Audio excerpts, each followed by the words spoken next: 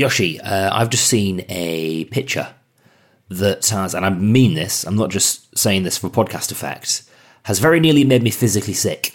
This is an image of a swarm of bees in the centre of Manchester, Yoshi. Why is that making you feel sick? Why is it not making you feel sick? Well, I come from a family where beekeeping is sort of very embedded. My mum would be horrified to hear you say that it makes you physically sick, because she actually picks up swarms on a regular basis. Is she nearby? Is she available? Well, she's not. She's hundreds of miles away, but if she were here, this bee swarm wouldn't have been sitting there for 4 days, which is an absolute disgrace. Someone should have picked it up and helped it out. We'll find out more about that on this week's episode of the Manchester Weekly from the Mill.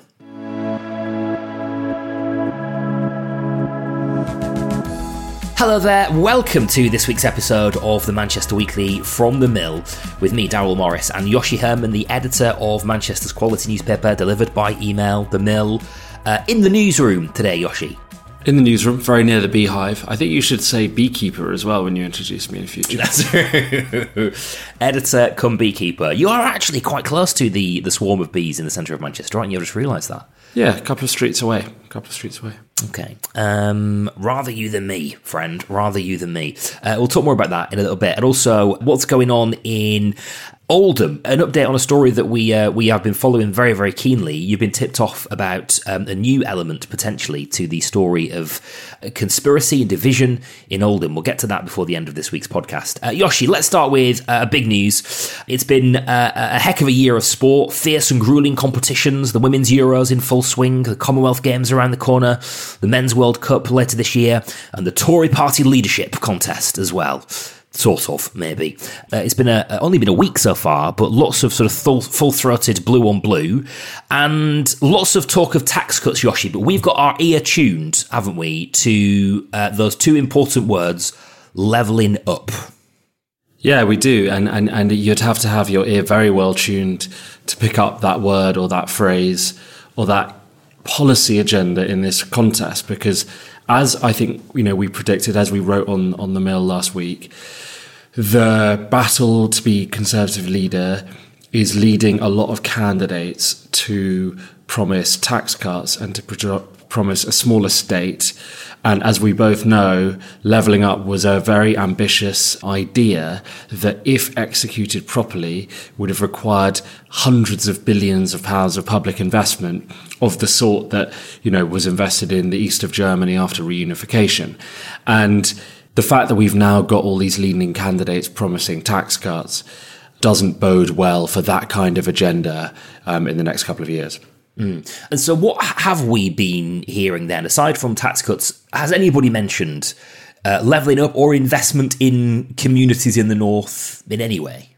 Yeah, Tom Tugendhat, the one who's on the kind of centre-left of the Tory party, he's been talking a little bit more about it. He's probably someone who activists and who think tank people who are involved in levelling up and who are involved in regional policy do have a little bit more faith in that he would care about that agenda. Penny Mordaunt has come out with this idea this week of social capital pots in which you can effectively, MPs would get to dish out cash in their own constituency, which has been roundly mocked. Henry Morrison from the Northern Powerhouse, he said it's a deeply flawed idea. And he said, why can't she instead make good on the 2019 Conservative manifesto pledge to, at a minimum, match the EU structural funds, which the new Shared Prosperity Fund is replacing. So can we just at least promise that we're going to do as much investment across the country as the EU did with those funds? Someone else said, this is the kind of idea that shows the kind of lack of strategic thinking that's going on about regional economics. I think there's the other problem with that idea is that it just seems very open to fraud, doesn't it? It seems very open to corruption. If you're giving each MP pots of cash that they can distribute, that's not really what their job is supposed to be. It's not really what they're trained to do. There are an awful lot of MPs to keep an eye on. So that doesn't seem like a great idea. But the lack of talking about levelling up in this contest probably has something to do with the fact that members don't seem to think it's very important. There was a poll of Conservative Party members that someone tweeted, which showed that when they were asked, would you prefer government spending to equally prioritise all parts of the UK or government spending to prioritise left behind areas in the North and the Midlands, 61% said prioritise all parts of the UK, 31% said the North and the Midlands. So there's a strong sort of constituency for saying we should not be doing this kind of levelling up agenda and this rebalancing of the economy. And, candidates are probably very aware of that. And obviously playing to that selectorate. There was by the way, the Prime Minister mentioned levelling up in Prime Minister's Questions yesterday, as it stands, and saying that the next fund will open in the autumn, although he won't be around, I don't suppose, to shepherd it through, and therefore I guess it's all to play for. There was an extraordinary point as well, wasn't there, this time last week when the resignation started to tumble. And at one point, I think at the point at which the levelling up fund closed, this current round closed, there was one minister in the levelling up department. Michael Gove had obviously gone and several ministers around him. There was one junior minister in the entire department. And so everybody, of course, was very unsure at that point as to what was going on. We'll keep an eye on that, and we'll keep an eye on what the eventual victor has to say about that kind of thing too. One thing I would throw in here is that after I wrote that piece last week about levelling up, I got an email from someone who works at the Department of Levelling Up as a civil servant who must read the mill. And that person said, actually, I think levelling up is now sort of baked into our processes, into government processes about how you decide where money gets spent, how you work out the rationale for investment. And that person said, I think you might find that it continues within the institutions of government a little bit more than you would imagine, even if it's not something that the party leader talks about a lot. So that's an interesting perspective from a Mill reader. Yeah, very good. Good insight. More of that, please, if you're willing to give us some insights like that. Okay, let's move on, Yoshi, to another story that we've been hearing more and more about. This is kind of policy-based and a bit of capital P, lowercase p politics involved in it. Ambulance delays and NHS services struggling to keep up. And speaking of insights, you got a tip-off, didn't you, this week, Yoshi, about gaps in 999 call handlers? That's right. So we haven't done anything on the ambulance stuff this week, but obviously that's like a big problem that everyone's talking about. The bit that we've been reporting on is the fact that police officers in GMP, in Greater Manchester Police, have been redeployed to answer 999 calls. That doesn't mean respond to calls like by going out and like dealing with the criminality or whatever it is, the emergency. It's to do with actual officers having to do that. We were told about this by a reader. Greater Manchester Police confirmed the story, said it was a temporary measure. They've moved 40 officers over into this, what they call the Force Contact Centre. And it's worth remembering that the reason they're taking these measures is because they were doing really badly on this measure. The average amount of time that it took to get an answer when your call was going through to the police from 999 was a minute and a half. And that was last year. I think that has now gone down right down to 17 seconds. So they've made a lot of investment in this area. But a police officer who we spoke to did admit, a chief superintendent did admit, GMP massively underinvested in the number of people to deal with daily demand. So demand is very high. They didn't have enough money in it. And I think the fact that they're having to put serving officers, some of whom are actually fit for the front line, they're having to move those people over, shows that they are struggling to recruit and that they are going through some quite radical kind of changes in order to try and make, GMP fit for purpose. So, yeah, might be one to keep an eye on because I think it's a nice little insight into how the police is trying to change. Very interesting, yeah. There's also a story knocking about today on a national level about only calling 999 if you're in a genuine emergency as well. So it gives you a bit of an insight into the sort of pressures, I suppose, on those services at the moment. Okay, let's return as well, Yoshi, to a story that we covered on last week's episode. This is the case of a group of young black men from Manchester who were jailed for conspiracy to murder because of their involvement in a WhatsApp group. You might remember the Manchester Central Labour MP Lucy Powell raising concerns with Dominic Raab, who I think is still Justice Secretary, that these boys were jailed simply because of their company, the company they keep, and the music that they listen to. Today, Yoshi, we take a look at how the media coverage of that story might have influenced some thinking.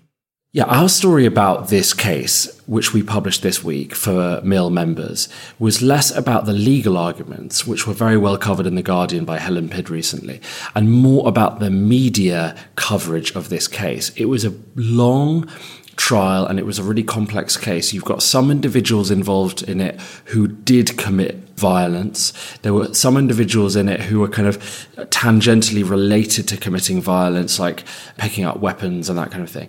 And then there were 4 young black men involved in this case who did not have any involvement in violence whatsoever, whether it was weapons or anything else. And they took part in this effectively a kind of group chat. They sent messages, not very many, in a very short window of time, soon after their friend had been murdered. And in those messages, they were saying very hot-headed things about things they wanted to do and revenge they wanted to get and who they should target and that kind of thing. But these men did not go on to commit any violent offences, and they are now going to prison for very long jail terms. And I think that's where the legal controversy has come from. As we talked about last week, the media controversy is, did the local media cover this case in a way that actually allowed readers to understand those points? Did local readers in Manchester get the chance to understand the nuances here, that there were different types of defendants who had done different types of things? Or did they just get an impression that this group of young black men were a criminal gang who went out to avenge their friend? That's kind of what this comes down to. There was a headline in particular, wasn't there, that was pointed out to you by a local activist, which, perhaps makes some assumptions in it. Is that right?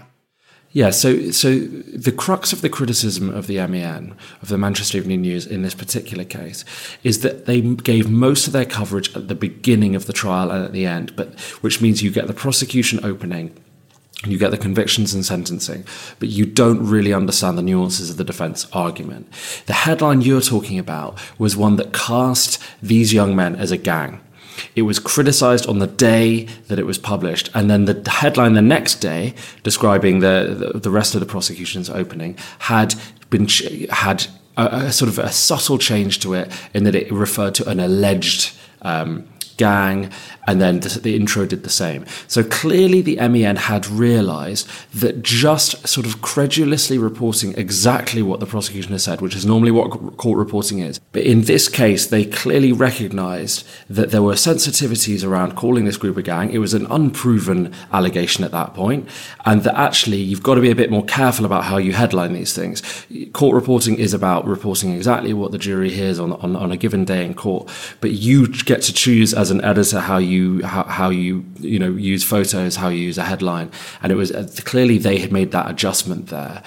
The overall criticism is that they allowed the public to see this framing of these young men as this big criminal gang, and then that they didn't follow much of the defence, and that means that the arguments that were made later in the case didn't come through, and that the public would have got a mistaken impression of who these people were until the sentencing. Now that's the very interesting argument that Jack Delhunty got into this piece this week. I've subsequently had tweets from journalists who said, yeah, look, this is a problem in journalism, that we generally don't have the resources to cover every single day, so we tend to cover the opening bits. But that does mean that we as a society are constantly being fed the narratives that are being built by the prosecution, and we are not hearing the sort of painstaking work to give us the nuance and the complexity and to pull apart those arguments that the defence barristers put on. So I think it's a really interesting point. Very interesting. How fascinating, and an important point to make as well.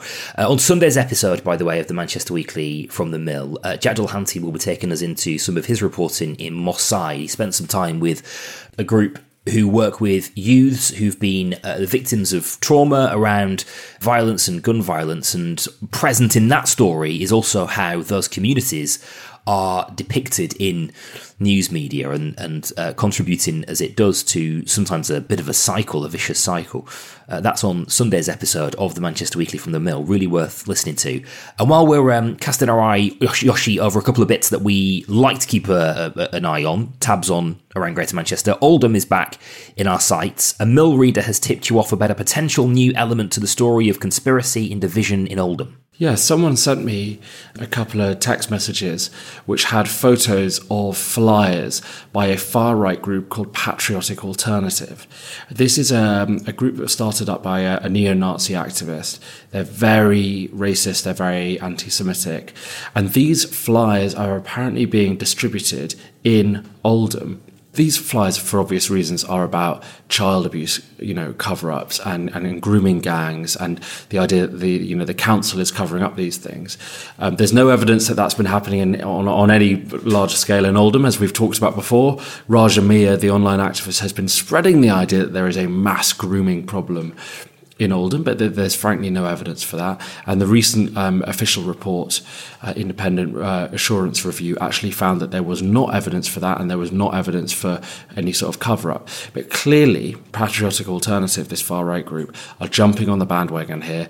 Their flyers say the reason for these cover-ups is no doubt the ethnic component of these crimes, and it says that the scandal, which it's mainly addressed nationally, it doesn't have any kind of particular local Oldham content in the flyer, says it exposes the lengths that the establishment will go in order to protect their multicultural project from criticism. So someone at this far-right group has decided that what Raja Miah is whipping up in Oldham is a recruitment opportunity for them. And remember, in Oldham, the BNP did pretty well after the 2001 riots. Not for very long, but Nick Griffin actually did pretty well for a brief period there. So these old wounds are being reopened by Patriotic Alternative, and I'm sure other far-right activists will come in as well. We'll watch how that story unfolds. If you want some more context to it, by the way, we recorded a special episode of the Manchester Weekly dedicated to the ins and outs of what's happening in Oldham. You can find that on your podcast feed, just a little bit further down. And on a lighter note, Yoshi, I was going to say lighter note, but actually this is truly, this might be the most horrifying story that we've dealt with in a while, so far as I'm concerned. A massive swarm of bees in the city centre, remarkably close to where you are right now, where you are in the mill office, and how calm you are remaining. I'm astonished by. Well, I've grown up, actually, with having bees flying around and swarming and all that sort of thing, because my mum is a beekeeper, amateur beekeeper, and she's always catching swarms, and she actually deals with all her swarms without wearing any protective equipment, so she's completely nuts. But yeah, I don't find it horrifying at all. We've stolen all the habitats of these creatures and killed them all with our pesticides, utterly ruined their immune systems by spraying our crops with horrible, inhuman chemicals, and now they're in our city centre trying to find somewhere to live. The actual interesting thing about bees is that most people think they need to live in hives and have white hives and have people in white suits coming and taking them. But actually, what bees really want is a really natural environment. A lot of them living very high up in trees. There's why a lot of natural beekeepers are now kind of just investing in creating very, very natural looking hives and putting them very high in trees and then leaving the bees completely. Because what the bees don't want is us coming in every year, taking all their honey away, giving them horrible replacement sugar, and letting them to sort of die and catch all these diseases over the winter. So yeah, I've got total sympathy with these bees. We are the villains, they are not. And if anyone out there wants to get involved in natural beekeeping, look it up, because that's how this huge crisis of all the bees dying will be solved. So you weren't expecting that rant, but no, fair enough. And fair play to the bees who are reclaiming the streets as their own. So yeah, all right, fair play.